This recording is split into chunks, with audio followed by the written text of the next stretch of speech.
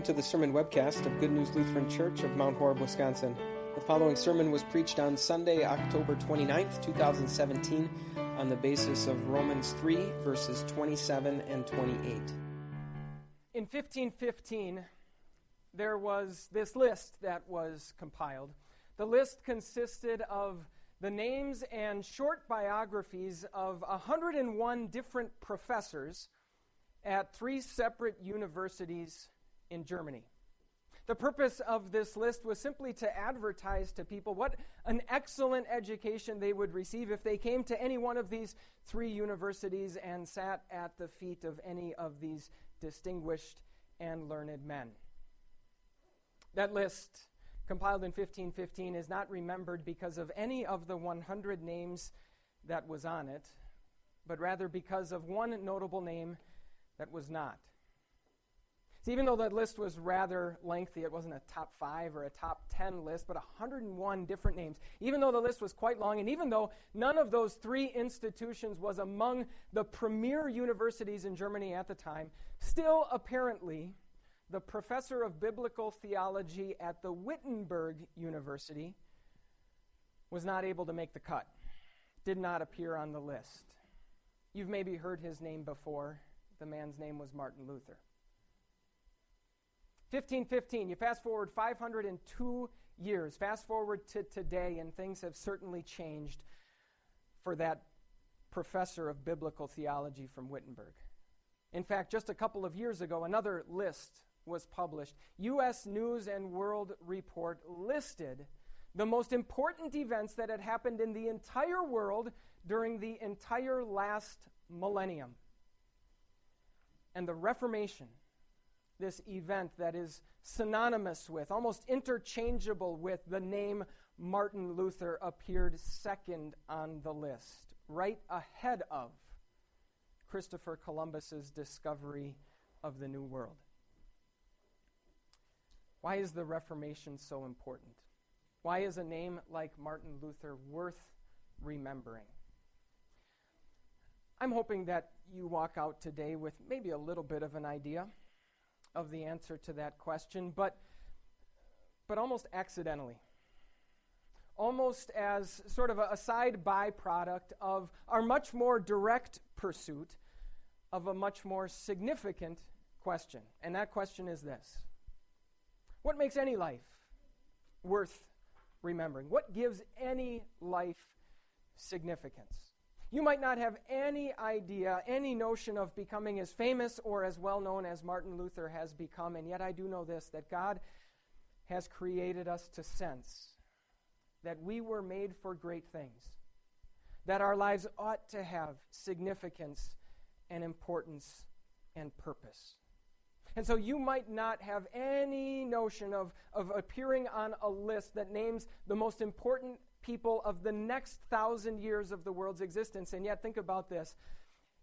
If your wife made a list of the best, kindest, most caring and loving husbands that she knows, I'm guessing you'd want to be on that list, right? If your children made a list of the best parents that they know, you'd probably want to be on that list. Maybe the list that you want to be on is your teacher's list of best students, or your employer's list of best employees, or simply your peers' list of most admired and respected peers. Whatever list, real or imaginary, that we might think we want to be on, the big idea that we're talking about today maybe seems a bit counterproductive. This idea that in Latin is phrased soli Deo gloria, to God alone be the glory. If we sense that our lives were created for big things, for purpose and significance, then maybe giving all glory to God seems like the opposite of what we want to do. And yet, as we turn our attention to these verses from Romans today, which really wrap up this entire section of the book that we've been looking at during the month of October, we're going to see this. We're going to see that freely giving all glory to God actually gives us more, brings us more than any of our desperate grasping for glory ever could. We're going to see that giving all glory to God is, in fact, a gift. And it is a gift in two ways. First of all, it is a gift because God is the one who accomplishes it in us. And secondly, because we are the ones who benefit from it. So like I said, these verses that are in front of us sort of wrap up and conclude this entire section of Romans that we have been looking at. And at the beginning of these verses, right at the beginning of verse 27, Paul asks a question that is sort of a test. It's his way of gauging whether or not we are grasping what he has been saying. He asks, where is boasting? Where are you going to find your glory, your source of significance and importance? What is it that makes a life worth remembering? That's a test because Paul knows that it is our natural human tendency to look for those things in ourselves, in who we are and what we do. In other words, to boast. Maybe we boast in our accomplishments. Straight A student, employee of the month. Maybe we boast in our relationships. Loving wife, best mom ever. Maybe we boast in our physical appearance or our material possessions. Maybe we boast in our moral fortitude or our open-minded and inclusive spirit. Whatever we boast in, if we are boasting about anything, Paul says that we have failed the test. Because based on everything that he said leading up to that question, he draws the conclusion boasting is excluded. If we get what Paul is saying in Romans chapter 3, then boasting is excluded. And note the way that he uses that language very carefully. Paul doesn't command us to stop boasting. He doesn't say if you look at your life and realize that you're boasting about a lot of things, just cut it out and knock it off. He doesn't put the responsibility for giving all glory to God on us. If he did, then inevitably we would simply end up boasting about how good we are at not boasting. Paul doesn't say exclude boasting. He says boasting is excluded. Someone else does it. Giving all glory to God is not something that we produce inside of ourselves, but something that God does for us. How? Well, it's simply the natural result of everything that we've been talking about since the beginning of the month, everything that Paul talks about in this section from Romans chapter 3. Way back on the first Sunday in October, we talked about how God speaks, how the answers to life's most important questions do not and cannot come from inside of any of us, but must come from outside of all of us. They must be revealed to us by God. And so even as we sit here and we confidently claim that we have those answers, that we have the truth, it's absolutely no reason to boast. God gets all the glory, all the credit for that. We talked about how God works and how God gives. That our standing before God and our eternal destination cannot be secured in any way by anything that we would do for God or anything we would give to God. They rather come because God himself has given his Son and because Jesus has done all the work that is required. And so even as we sit here and we confidently claim that we know where we stand with God and we know where we're spending eternity, that's no reason to boast. God gets all the glory for that. Last week we talked about how God still sends Jesus to be with us and bless us as we gather here in God's house, as we hear his word, as people are baptized, and as all of us remember our baptisms, as we come to receive the sacrament of Holy Communion. Even in those things, we have no reason to boast. Those are not things we are doing for God. Those are things God is doing for us to bless us. And so God gets all the glory for that too. Giving all glory to God is a gift. First of all, because it is something that God himself works in us, not something that we produce for ourselves. Now, maybe you'd think that someone who gained all of the fame and all of the notoriety that Luther did, someone who would eventually be named one of the most important figures of the last millennium, would let all of that fame go to his head and lose sight of this fact. Thankfully, he didn't. Right before he died, one of the most famous things that Luther ever said is he said this: "We are all beggars. This is true." What did Luther think of himself? He said, we are all beggars. We come to God completely empty-handed. We bring nothing to the table as we approach God. Everything we have and everything we are, all the glory for that goes to him. But what about that glory that we are created to crave? This sense that we have, that we were made for lives of importance and significance. Well, thankfully, giving all glory to God is a gift in a second very important way, not only because it is God himself who accomplishes it in us, but also because we are the ones who benefit from it. If we spend our lives boasting, scratching and clawing for glory and significance and recognition wherever we can find it, this is what we are destined for. Option number 1. We look around and we see all kinds of people who have what we want, who have achieved what we are after. We become filled with jealousy and envy toward them. We become filled with bitterness toward life at whatever circumstances we identify as the reason for why we haven't achieved what they have achieved. Option number 2. We look around and we see all kinds of people who don't have what we have, who in fact are not going after what we are going after because their source of significance is maybe the exact opposite of ours. And so then we are filled with condescension and anger. We criticize and even ridicule their source for significance in their life as a way of protecting and defending our own. Or option 3, the most terrifying one of all, the one that should give us nightmares to think about. That we get everything that we want. We achieve every accomplishment. We're surrounded by all the right people. We look and we live and we act exactly how we want to, and then we face the inevitable and devastating disappointment of realizing that those things are not all they are cracked up to be, that they cannot deliver what we have trusted them for.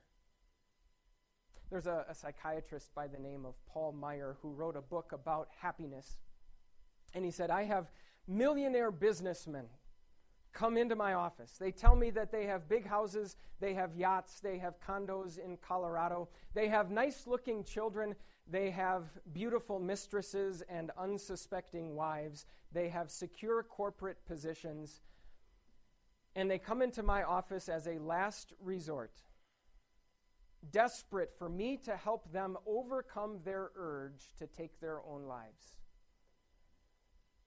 Friends, our sense that we were created for big and important things is not incorrect, but it's our pursuit of those things in who we are, what we do, and what we have that is tragically misguided. In contrast, you give all glory to God, and do you realize what happens?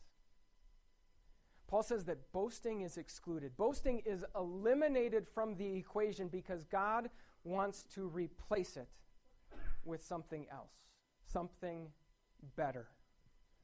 Paul says this, we maintain that a person is justified by faith apart from observing the law.